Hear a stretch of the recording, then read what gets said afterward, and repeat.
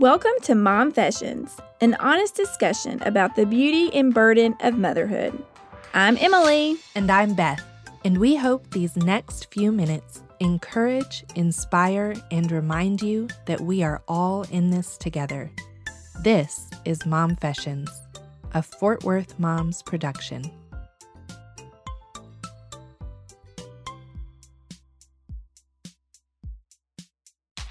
Episode 26. Dismantling Racism Through Intentional Parenting. I'm going to jump off the deep end here with you and just ask you,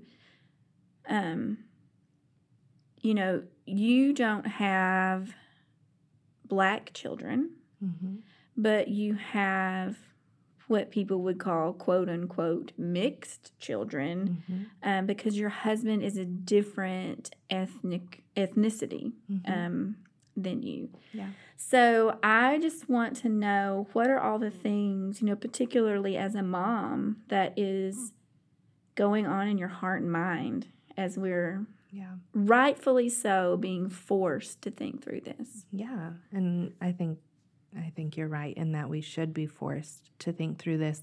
And one of the things that's really been heavy on me during this time is this recognition that as a white woman in America, that I can step away from it and pretend like it doesn't exist because of the makeup of my family, because of how I was raised, even because of the community that I live in currently. I don't like that. I don't like that I have the ability to do that, because on some level, and we've talked about Enneagram stuff before, but I'm a 9, which means I avoid conflict at all cost. And on some level, there is a part of me that's like, I just want to shut myself in my house and pretend like the world is not burning down right now. But I can't do that.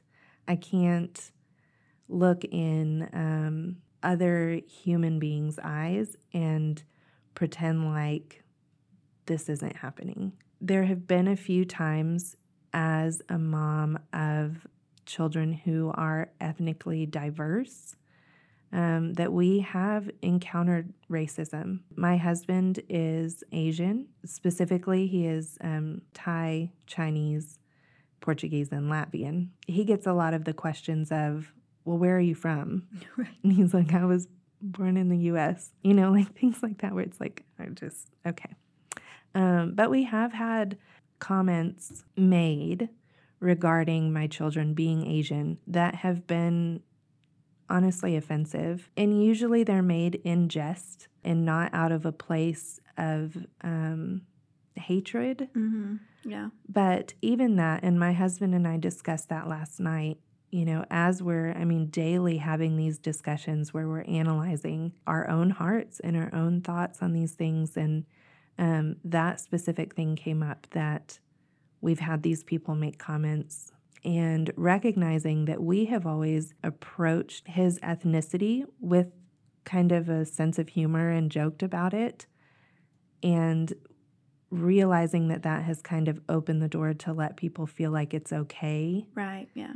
And recognizing that for us, like, we need to be mindful of that, because we don't want our children to feel like... No, it's not a joke. They're a joke. No. And so even that was just kind of eye-opening of like, we need to approach our diversity in our own home with honor and with celebration, and, do that in a variety of ways, but to be cautious of our own speech, even about, who my husband is, so that we are projecting that out into the world, that this is something that is, we're going to honor, we're going to celebrate that we're different.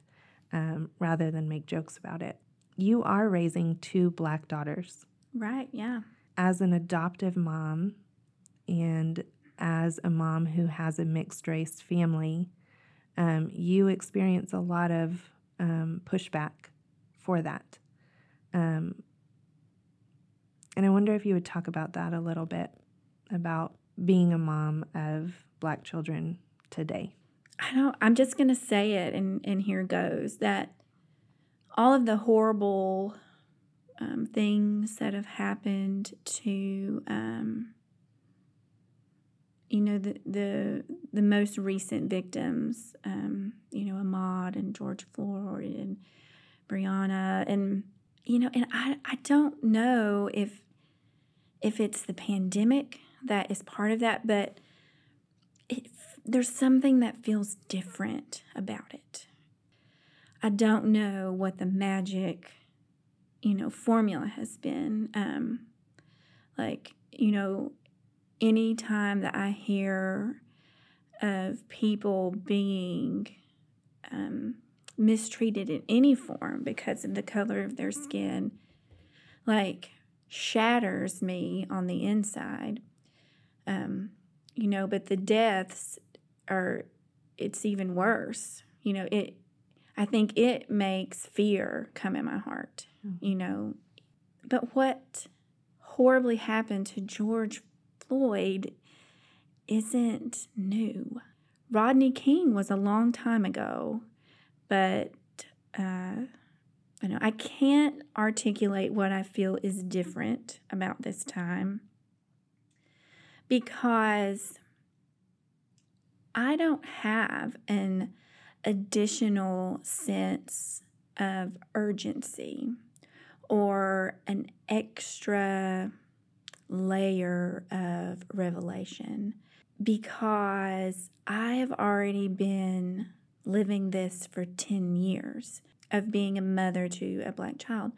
I fully admit that I am a white woman that didn't have to give it a second's thought until suddenly I was in love with my Black child. And I remember the exact moment in the adoption agency when we were going through training that I first became aware, my very first inkling that that systemic and systematic racism was alive and well. And it was over this quiz the adoption agency gave us for us to identify if we had ever suffered racism or, colorism, like the whole gamut. And it was the first time my eyes were ever opened. And I admit that is a huge privilege. I was able to live 30 years of my life and not have to have thoughts about if the crayon box had my skin color, if the Barbie doll was in my skin color. These very small things, all the way up to the fact that, I can go jog in my park. And, aside from being a woman and all those things that come with that, I never feared for my life or feared of not getting a job or feared of being mistreated in school or whatever because my skin was pale. I was talking with one of my friends who is Black, and she and I were both kind of saying there's something feels different. We can't put our finger on it, but it feels different. And then at the same time, we also, I have had more white friends reach out to me this time to ask me questions, to ask me really uncomfortable questions. I mean, they were uncomfortable questions for them. It felt very uneasy for them to ask. And that has not happened before, after there, was a news story revealing that someone else was killed because of their race.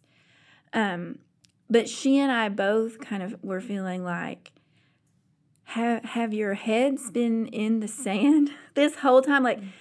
We're having to talk about it quite a bit with people who it is the first time that they're seeing it. And there is a lot of really great hope in that.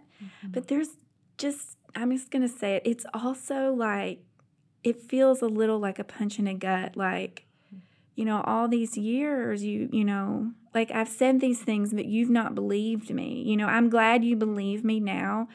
But that's another grief that I'm having to walk through, even some with my closest friends. But I want us to have those conversations because that's where I want the world to go because I have Black children. Yeah, and I want their future to be better. This episode is brought to you by Fort Worth Moms, an online parenting resource to encourage and inspire moms in North Texas and all over the world. So, how are you talking to your kids about what's happening right now? I actually didn't tell my children anything about it until maybe 2 weeks ago. Mm-hmm. So this would be, like, if you're listening, this is like way into, all of the discussion. Mm-hmm. And that's because I have a kiddo who really struggles with anxiety. Mm-hmm.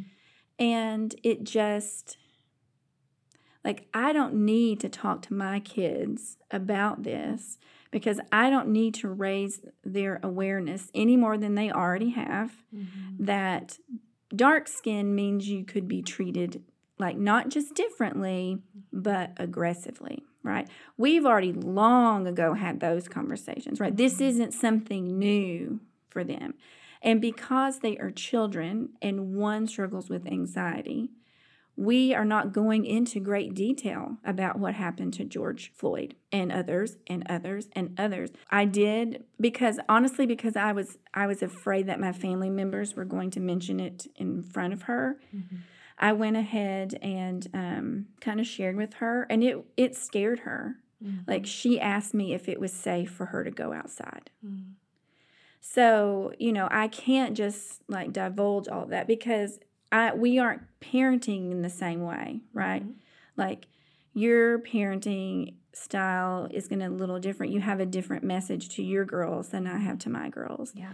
And, all the moms that are rightfully so, wiping out Amazon with books, those books are already on my shelf, and they haven't. We already have all the Black baby dolls. Mm-hmm. We already, talk about Kwanzaa as part of our lives. And, do you get what I'm saying? It's just my approach isn't a lot different than it was in February. Yeah. Yeah. Well, and the difference is that your girls and you will look at people like George Floyd and Breonna Taylor and see your kids. Yeah. They'll see themselves. Right. Where my daughters will not.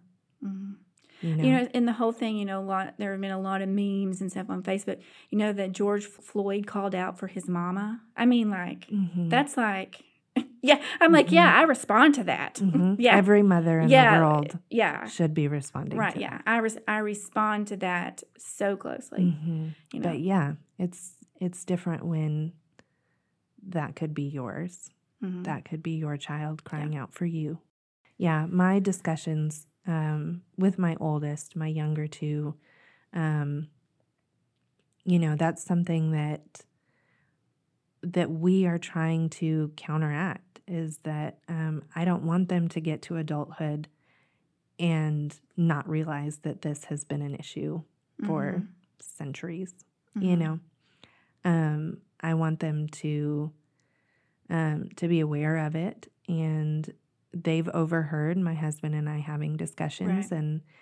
And like I said, we've had a lot of very difficult and introspective discussions lately. And, for my daughter, she asked about it, and we've explained to her that there is violence happening against people because of the color of their skin. And we've talked about how, we believe that God has created all of us in his image. And we talk about how, and continuing the same things that we've taught all along of kindness, of loving others, how we treat others. And I remember in one of these conversations, her saying, why don't people just listen to Martin Luther King Jr.? Because that was her when they studied the civil rights movement. That was her hero. She just thought, well, this guy, he's solved it. And unfortunately, that's not the case. He did a lot. He did a lot. Yes. One of my favorite, I think it was first grade or second grade, and I saved it because I loved it so much. It was a paper that was sent home that my oldest did, and it said, like, what does Martin Luther King Jr. mean to you? And she wrote, he was the best friend. He was the best friend that brown-skinned people ever had. I was like, that is a right. Like, yes, like I love it so much. But he shouldn't be the last best friend. Yeah, he is. He should not be. Yes. And there are more. Oh, he just gets a lot of coverage. Well, Rightfully as he should. Well, and I hope that in our home our education doesn't stop where that's what she knows about Black history in our country. There are people our age who have not even 3 generations back.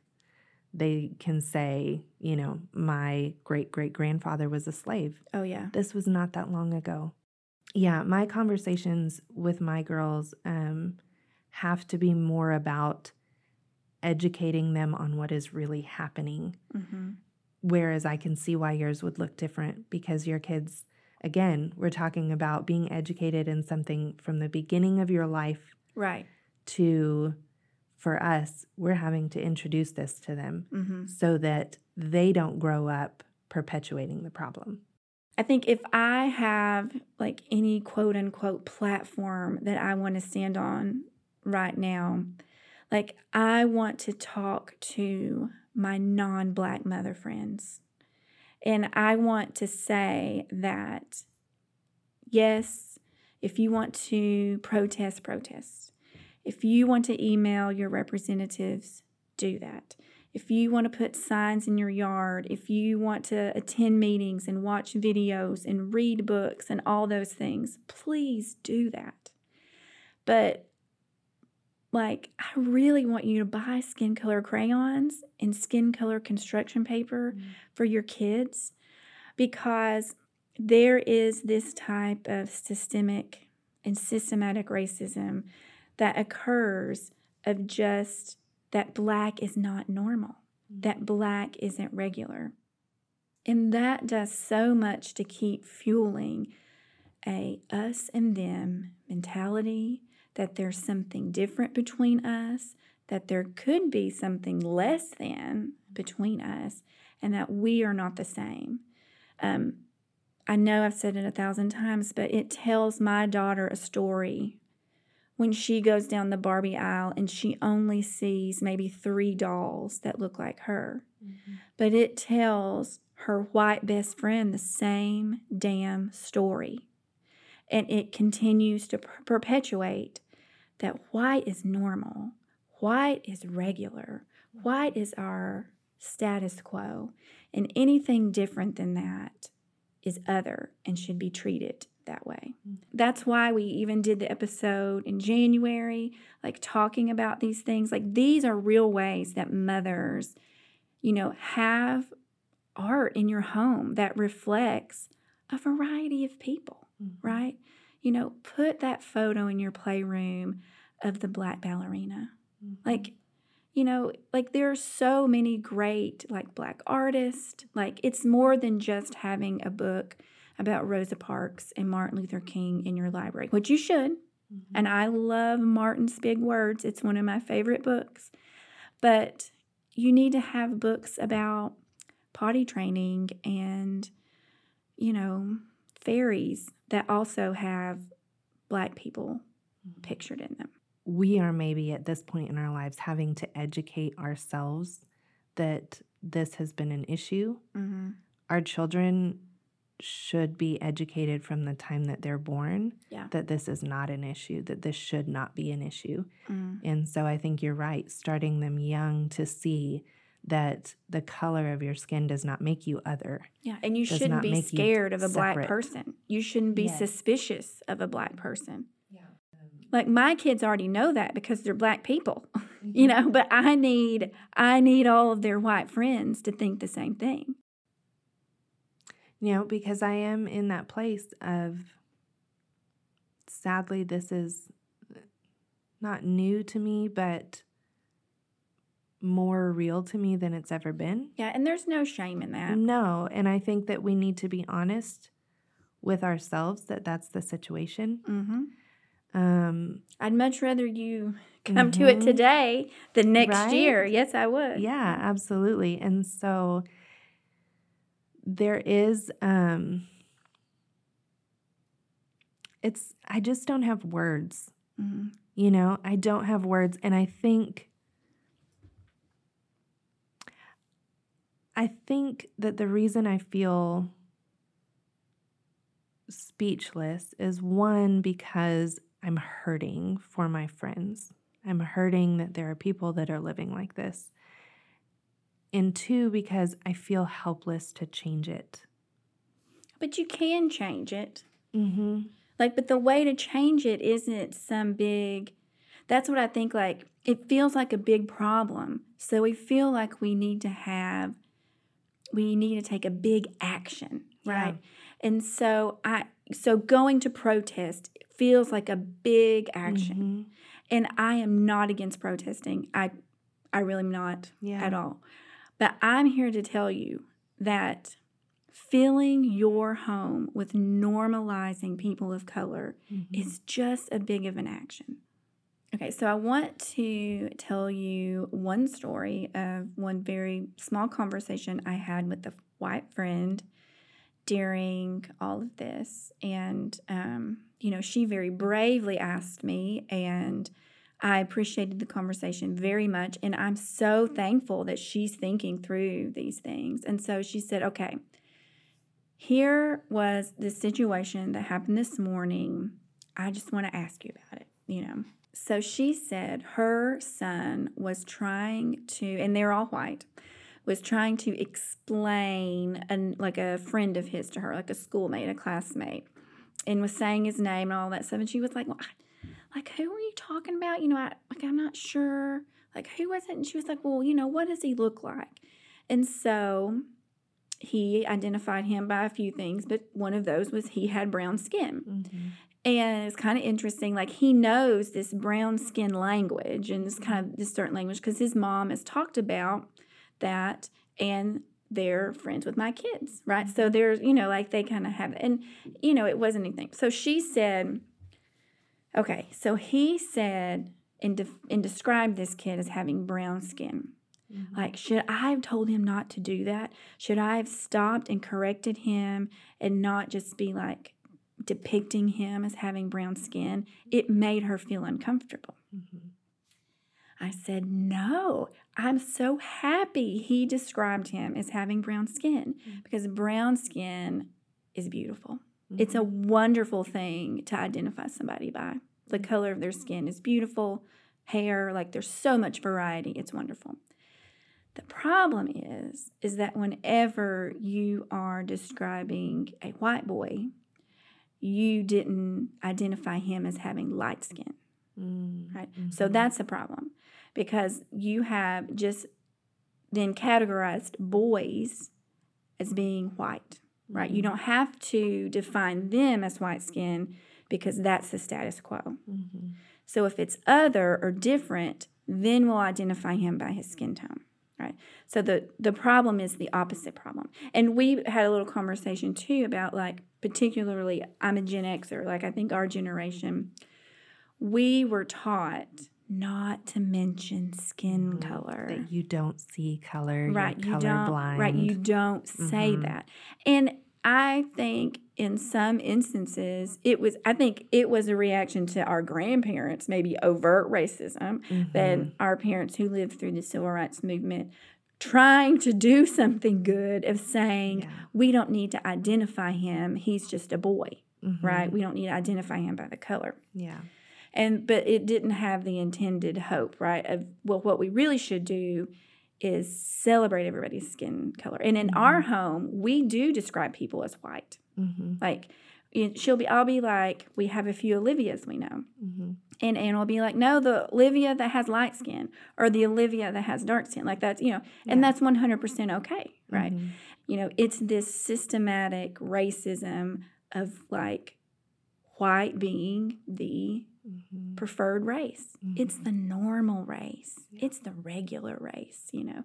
And I was like, you will do your son a service by starting to, in those situations, give him an option. Does he have white skin or dark skin? You know, and we in our home don't even use a lot of like white and black necessarily because, you know, your children aren't black, but they're not white. You know, like, and those like white and black is sort of like put into these categories of like Caucasian and, you know, kind of what African American, you know, which even that, like, they may not be from Africa. They may not actually be African American, you know. So we use dark skin, brown skin. Like, we try to be like a little bit more descriptive, you know, about it that actually matches the color they are. Yeah. You know, so my kids may very well call your daughters brown skinned.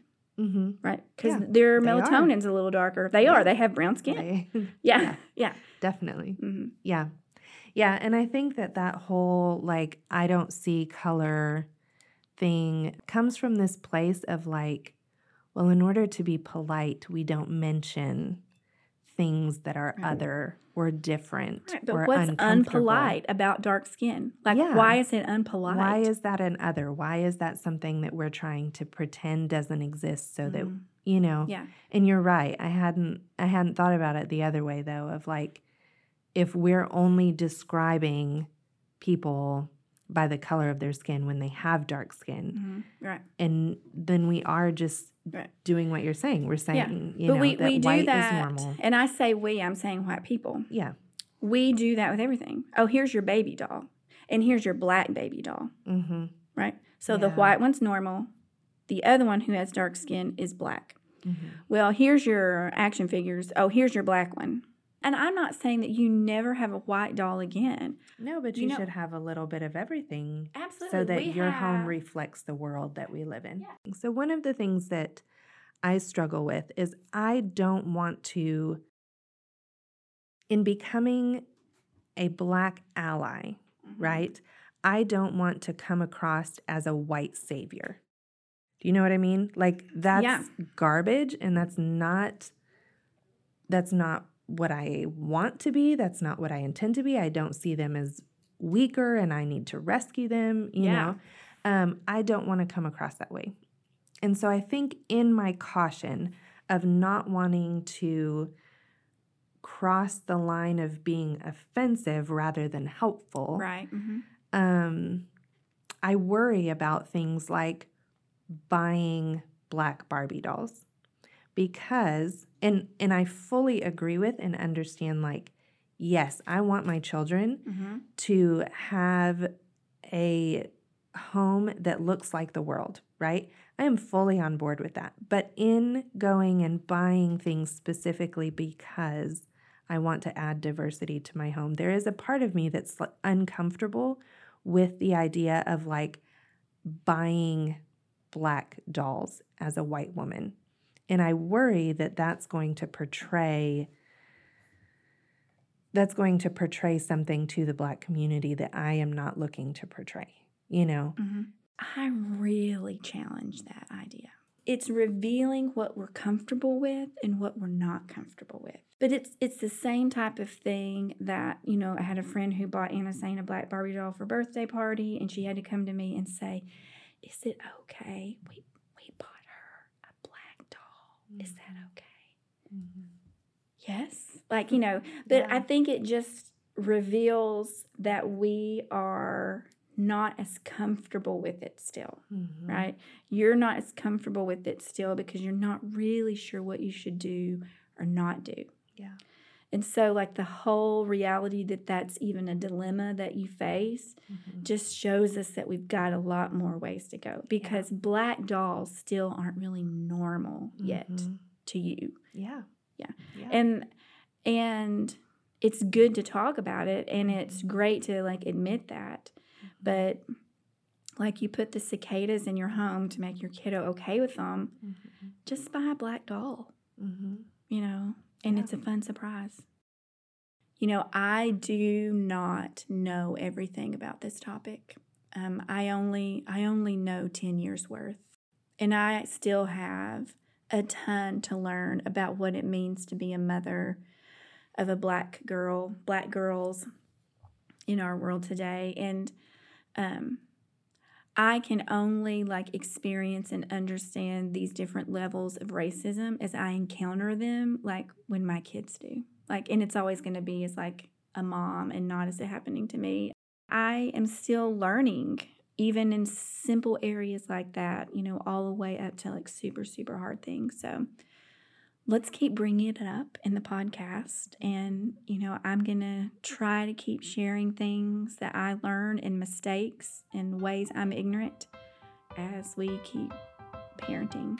As always, visit fwmoms.com to see the notes from this show, including links to products and content mentioned in this episode. And one more time, just in case you missed it, fwmoms.com. Fort Worth Moms.